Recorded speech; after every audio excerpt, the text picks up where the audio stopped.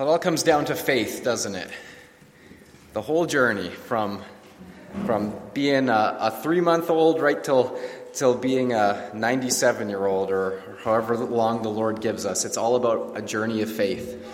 And we have to keep growing in our faith every step of the way. And it keeps getting tested, doesn't it?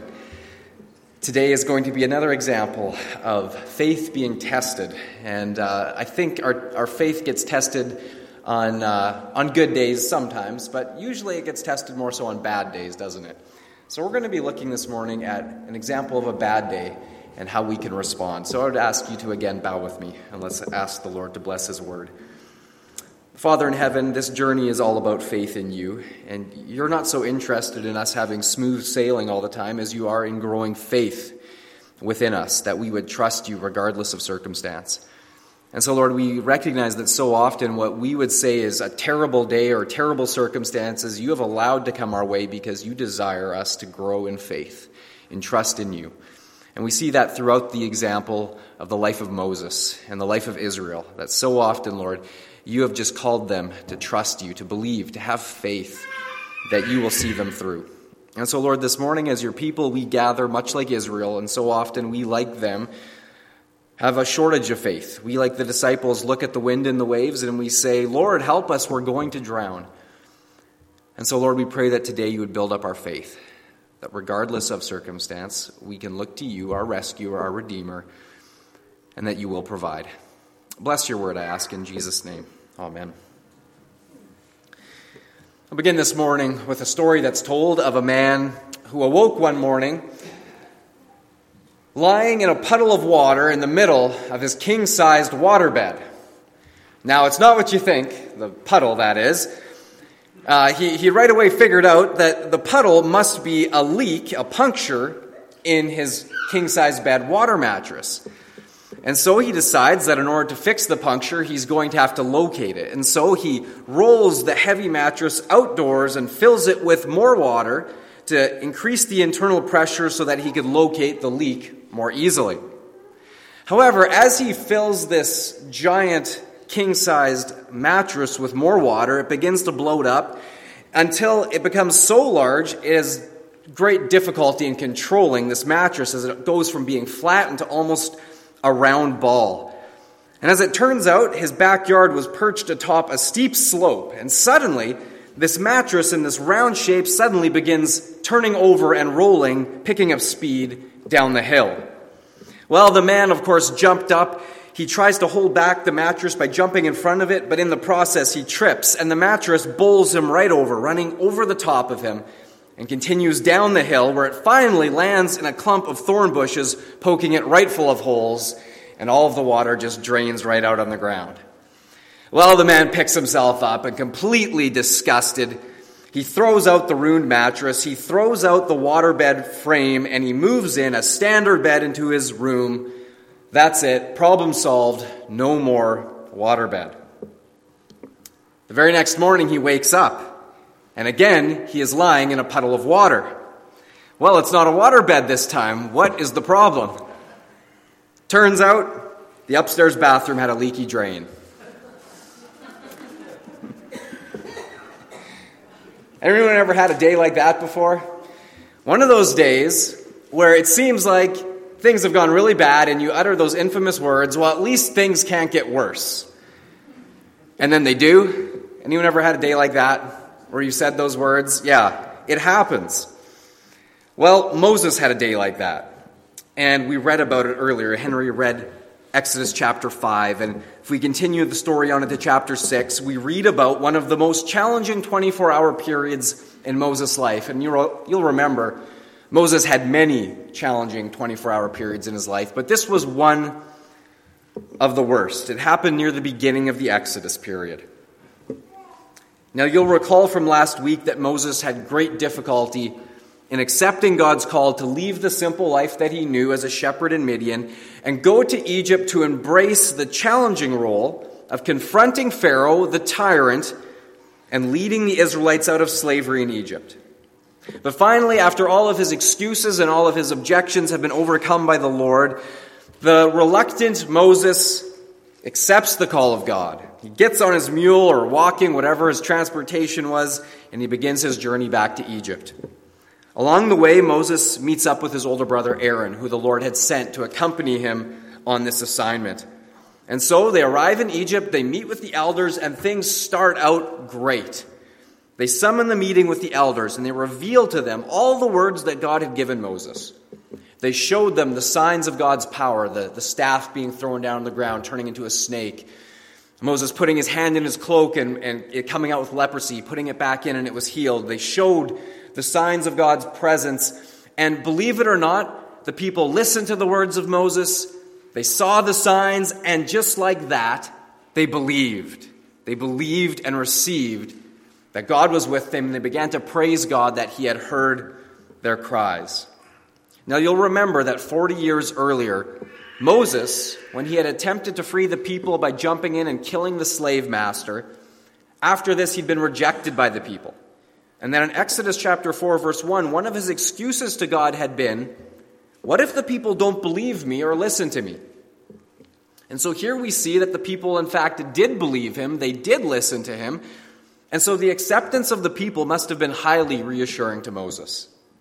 He probably, I suspect, even entertained the thought in that moment that maybe this job wasn't going to be as hard as he thought it was. You know, maybe he began to entertain that he was just going to waltz right into Pharaoh and just say, "Thus saith the Lord, let my people go." And Pharaoh was going to look at him and say, "Okay." And they'd be on their way to the promised land flowing with milk and honey the very next day. You know, things are starting out great, and Moses is probably feeling quite optimistic. And so, at face value, you would think this is how things should go, right? So long as Moses is obeying the Lord, he's walking in accordance with God's will, we would think that everything should go that easily. Everything should just be smooth sailing ahead. But is that true? Is that the way God operates? Does obedience to God's will guarantee no opposition or difficulty? Does it? Not even close. Just ask people like David while being hunted by King Saul, or Daniel while he was being tossed into the lion's den, Jeremiah while being imprisoned at the bottom of a well, John the Baptist just before being beheaded by King Herod, Peter before being crucified upside down, or Paul during one of his many floggings or imprisonments or shipwrecks or being stoned or being falsely accused. No, all of these people were walking in accordance with God's will, and yet they had terrible things done and happen to them. And so this leads us to our first principle for this morning from our text. Having a bad day does not mean that we are out of God's will. In fact, sometimes it's just the opposite. In 1 Peter chapter 4, verses 12 and 13, we read these words. "Dear friends, do not be surprised at the fiery ordeal that has come on you to test you, as though something strange were happening to you. But rejoice inasmuch as you participate in the sufferings of Christ, so that you may be overjoyed when his glory is revealed. If you are insulted because of the name of Christ, you are blessed, for the Spirit of glory and of God rests upon you." And so, just as Moses and Aaron were about to find out the hard way, walking in obedience to God's calling on our lives does not guarantee a smooth ride. In fact, sometimes it's just the opposite, where obedience to God's will for our lives puts us smack in the middle of the enemy's crosshairs. Back to Moses. The scene is dramatic, as here we have 80-year-old Moses and 83-year-old Aaron walking into the opulent throne room of the most powerful man on earth. Now, who here, I'm not going to ask you to raise your hands, but who here over the age of 80 would feel up to the task of going to the most powerful man on earth and throwing down a gauntlet like, let all of these people go? Anyone feel like this would be something for you over the age of 80? I'm going to say you're probably going to let yourself off the hook. Well, not Moses and Aaron. 80 and 83 years old, they've been called by God to this important assignment. And so here we read in Exodus chapter 5, verse 1. "Afterward, Moses and Aaron went to Pharaoh and said, This is what the Lord says. Let my people go. And you remember Charlton Heston and those famous words from the movie? Let my people go. Well, this is what Moses does, but he doesn't just say that. He goes on and says, so that they may hold a festival to me in the desert. And Pharaoh replied, who is the Lord that I should obey him and let Israel go? I do not know the Lord, and I will not let Israel go. So here we see Pharaoh's response was not only negative, but downright hostile. He took these words of Moses as a personal insult. And if you listen closely in this moment, you can almost hear the sound of Moses' balloon bursting, or his waterbed mattress, if you will. If he had any illusions of waltzing into Pharaoh and saying, let my people go, and Pharaoh was just going to say, okay, off you go then. Well, in this moment, he realizes he's got another thing coming. This was not going the way he had hoped. Now, you'll have to remember a little bit of context. The Egyptian pharaohs fancied themselves as gods on earth. And they considered their many Egyptian gods of Ra, Isis, Osiris, and a whole host of other gods and goddesses, they considered all of them far superior to the other gods of the nations around them.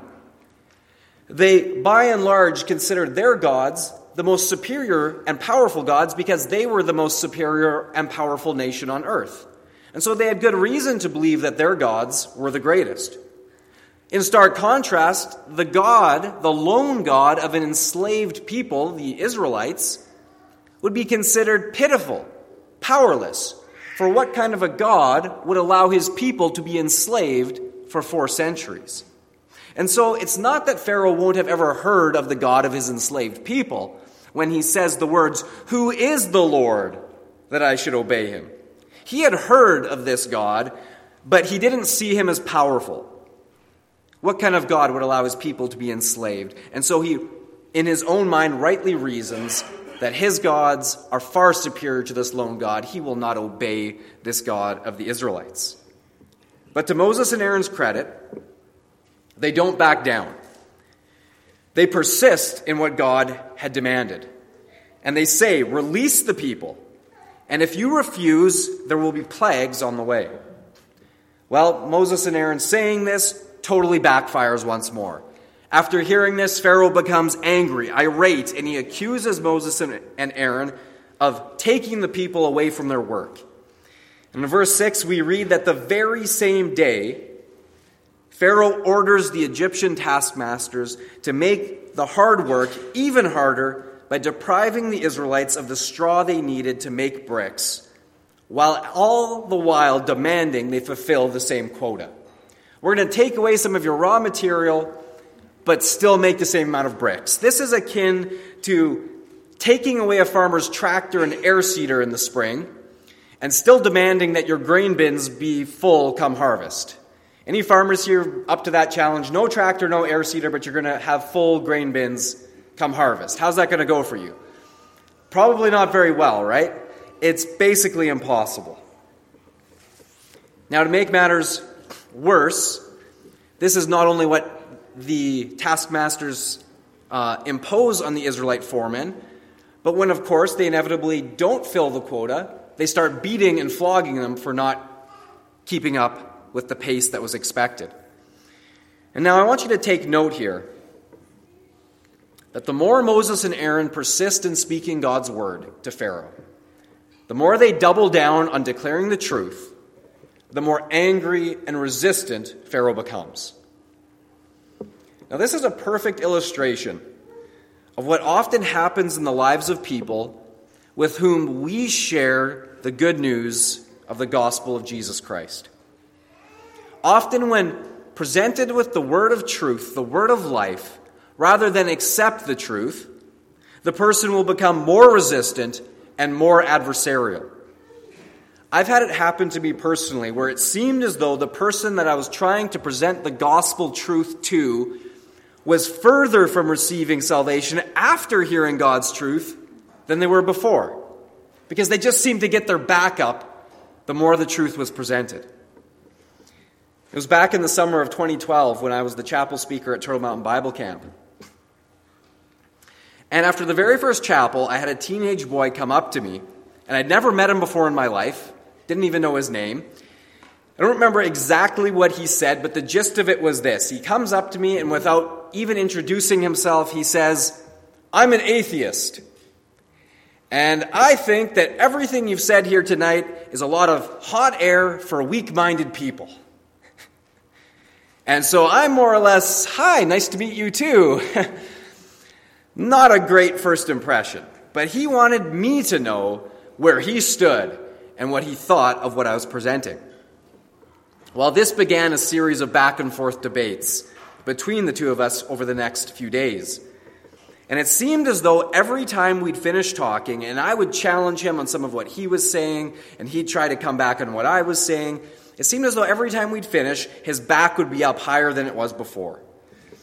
The next day, his cabin leader also came and shared with me how in the devotions, in the cabin time, this teenager kept hijacking the devotions with all of his objections to the faith and all of his arguments against God. And in the course of these conversations, I just really began to have serious doubts if anything that I was saying to him was landing anywhere or making any sort of headway. It just seemed to be having the opposite effect.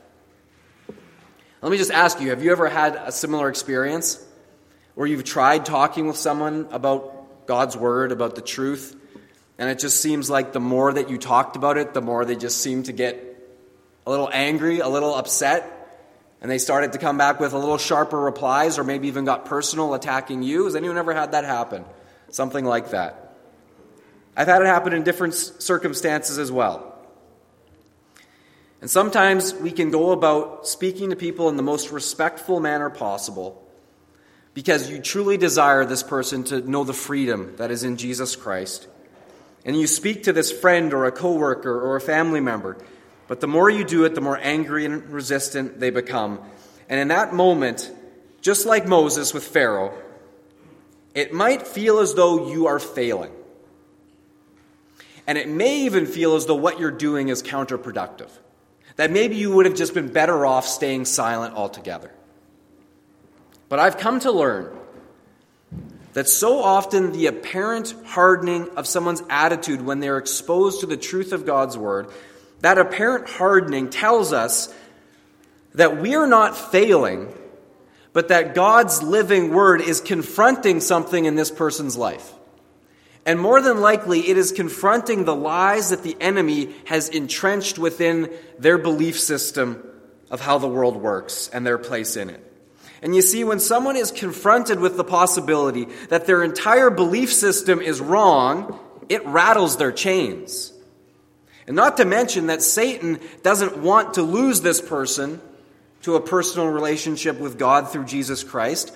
And so he will use every dirty trick in his arsenal to make sure that this person feels offended. How dare you say that? Or angry. Oh, what a bigoted thing for you to have a viewpoint like that. Or maybe they'll just be distracted. I've got a lot of stuff up. Yeah, religion, God, I'll get around to it sometime.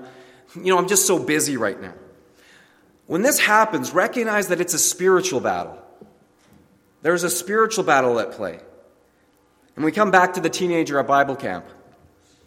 It was Thursday evening chapel, and I'd been building up towards it, and I made the gospel presentation that night. I extended the invitation. And the Holy Spirit, all I can say is he moved in a powerful way that night. And a number of first-time decisions for Christ were made, as well as a number of rededications. And as the cabin groups dispersed around the camp that night, and they had their own sharing times and devotion times and prayer times, that cabin of boys with the self-professed atheist who had been causing such a ruckus, if you will, well, that cabin had a number of boys make first-time decisions for Christ. And that night, there was just this freedom that the Spirit gave. There was such openness. These boys started sharing with each other. And at one point, this group, and you gotta remember, this is a group of 14 and 15-year-old teenage boys, boys who like still laughing at making farts in the night and stuff like that, This is the age group we're talking about. And yet, God was working in such a way that at one point, these teenage boys spontaneously surrounded the atheist boy. They laid their hands on him, and they began praying earnestly that God would reveal himself to this boy. He didn't say anything that night. He just took it all in. But he didn't have any opposition for the first time. That night, he didn't say anything. And the next morning before chapel, that cabin of boys, one of them came up to me and said, "We'd like to share with the cabin or with the camp what happened last night." And so I said, that'd be great. So in chapel, I invited them all up to the stage, and the entire cabin of boys, including the self-professed atheists, they came up on stage, and they began to share what had happened the night before. And a couple of the boys gave testimony that they'd given their lives to Christ, and there was cheering. No one expected this self-professed atheist to grab the mic. He was tucked in the back. He was just there because the whole cabin was up. That's what we all thought. But then he walked to the front of the platform in front of the boys. He took the mic, and he said, "I came to camp this week with the intention of making others doubt their faith in God and to renounce him. But last night, in spite of all of the terrible stuff I've been throwing at these guys all week, they showed me God's love. And I now believe he's real." That just made my jaw about hit the floor. This was the boy I'd been going head to head with all week. And all of a sudden, he didn't say he'd put his faith in Jesus Christ yet, but from where he was, to say he now believed God was real was a miracle. It was a breakthrough. And so let me just say, even if it feels like it's counterproductive what you're doing, keep on praying. Keep on speaking what God tells you to speak. And above all, keep on loving. Because just as it was for Pharaoh, sometimes things have to get worse before people are ready to finally hear and receive the truth of God. And so remember, the presence of opposition doesn't necessarily indicate that you're not walking in God's will. In fact, sometimes it's the exact opposite. So like Moses and Aaron, don't back down, obey God, and speak the words he has laid on your heart. That's the first thing to do when you're having a bad day. Secondly, when you have a bad day, remember that God does not always operate the way we do or the way that we think he should. Back to Exodus chapter 5 and verses 15 to 19. Skip ahead in the story to verses 15 and 19, and there we read that not surprisingly, the Israelite foremen make an appeal to Pharaoh about the impossibility of making bricks without straw being provided. But Pharaoh tells them in no uncertain terms that it's their own fault, that they're lazy, and they'd better get back to work or else. And then, as these now thoroughly distraught foremen come out from their audience with Pharaoh, they find Moses and Aaron, and they lay the sole responsibility for this situation at their feet. Verse 21, they say to them, "May the Lord look upon you and judge you. You have made us a stench to Pharaoh and his officials and have put a sword in his hand to kill us." Now, notice, the four men immediately assumed that because things were going badly, that Moses and Aaron must have disobeyed God. They said, "May the Lord look upon you and judge you." This wasn't a pleasant thing they were saying to them. This was downright nasty. They were saying, "You have disobeyed God. He should judge you for what you have brought upon us." You see, the four men presumed to know how God would work. And because he did not work the way they anticipated, they were offended. And they were looking for someone to blame. Now, we Christians can do the exact same thing. We have certain expectations of how God should work.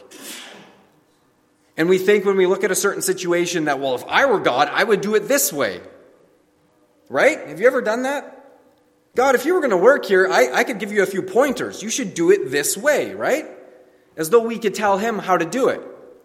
Don't we do the same thing so often? And then when he's not doing it the way that we would have done it, we think, "Hey, what's up? You're doing things wrong." And then we look around and say, "Well, it must be because someone's disobedient. I want to blame someone." And so the four men and the people are about ready to run Moses and Aaron back out into the desert, when the reality was that things were actually going exactly according to God's plan. In fact, all the way back in Exodus chapter 3, verses 19 and 20, if Moses had remembered, God had told him directly that this is how things were going to play out. Listen to this. Exodus 3, 19 and 20. God had said to Moses, "But I know that the Pharaoh of Egypt will not let you go unless a mighty hand compels him. So I will stretch out my hand and strike the Egyptians with all the wonders that I will perform among them. After that, he will let you go. You see, sometimes our bad day is the start of God's plan for something bigger than we could have anticipated. So remember, God does not always operate the way we do or the way that we think he should. But that doesn't mean that things aren't right on task. Thirdly, when you're having a bad day, remember which way to run. 40 years earlier, Moses had a very bad day. He killed the Egyptian taskmaster. He was hunted by Pharaoh. He was rejected by the Israelites, and he ran for Midian. He must have felt, again, having a bad day 40 years later, that same impulse, that urge to run and escape back to the quiet life as a shepherd in Midian. But what would he do this time? Verse 22 and 23 tells us, Moses returned to the Lord and said, O Lord, why have you brought trouble on this people? Is this why you have sent me? Ever since I went to Pharaoh to speak in your name, he has brought trouble upon this people, and you have not rescued your people at all. Now, I want you to disregard Moses' complaint for just a moment. We'll put that on the side burner.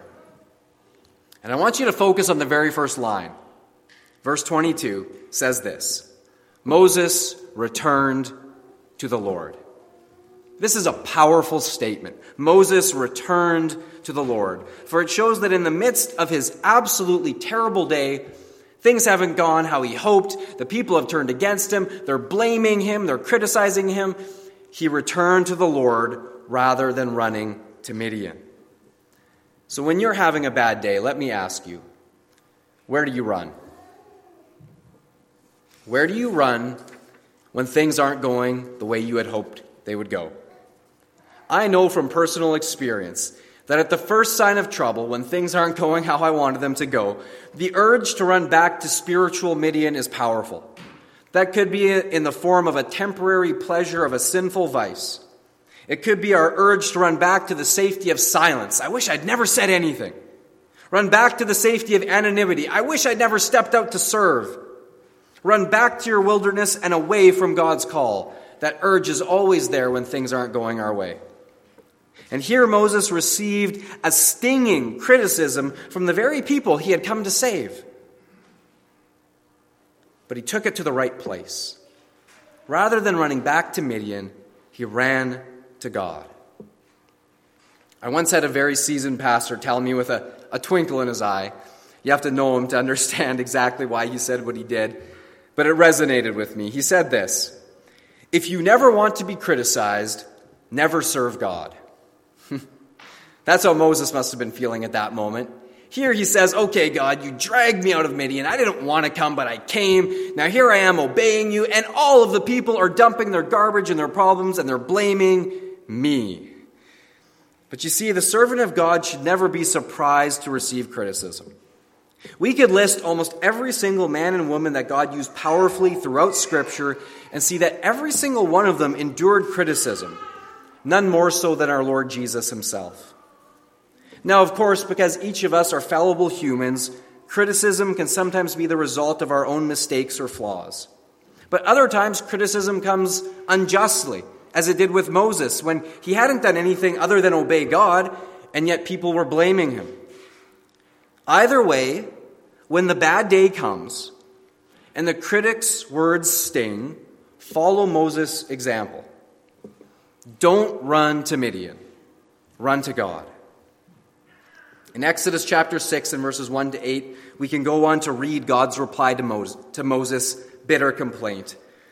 And you'll notice that God does not reprimand Moses for complaining.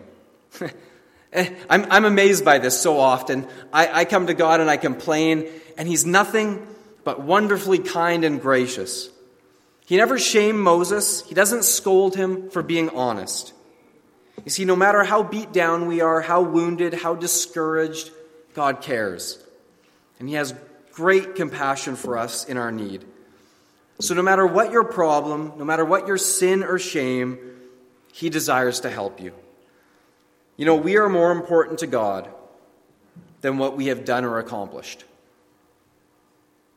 This may be difficult to understand in a world that measures us by our success or failures. But we matter more to God than what we can accomplish for him. You see, instead of criticizing Moses for having doubts and fears and complaints, God simply reminds him of the plan. And just as God reminded Moses that the plan was still right on track, and so encouraged and strengthened him to get up and to keep going, God can and will do the same for us.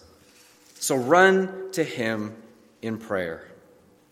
Pastor Chuck Swindoll once wrote, "When your schedule presses, when your prospects thin, when your hope burns low, when people disappoint you, when events turn against you, when dreams die, when the walls close in, when the prognosis seems grim, when your heart breaks, look at the Lord and keep looking at him."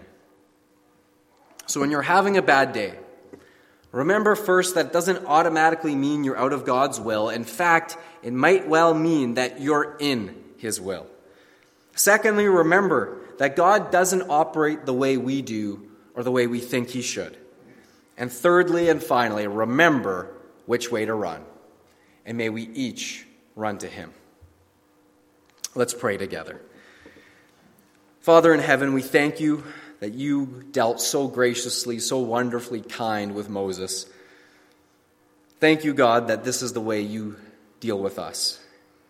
We are fallible, Lord. We are so easily discouraged. And failures and setbacks and all of the pressures of life that just seem to just put us in a vice sometimes, pushing at us from every side, not to mention the attacks of the enemy, Lord. We are so easily discouraged and ready to give up and run back to Midian. But Lord, thank you that no matter where our hearts are at, our minds are, how much we have to complain about, whenever we run to you, you can handle our complaints. You can receive them.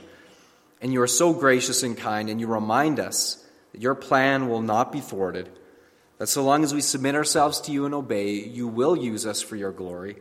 Even if it's not immediately apparent to us, you are working out your will, just as you would yet reveal to Moses and the children of Israel. And so, Lord, I don't know where this is landing for everyone today, whether they're having one of those days or maybe it's preparation for a day yet ahead. I pray that you would remind us of these 3 lessons, Lord, that as we face circumstances, whether individually or as a family or as a church, Lord, that just don't seem to be going our way, help us to remember, to look to you, to run to you, for you are a strong tower to those who would find refuge in you. In Jesus' name. Amen.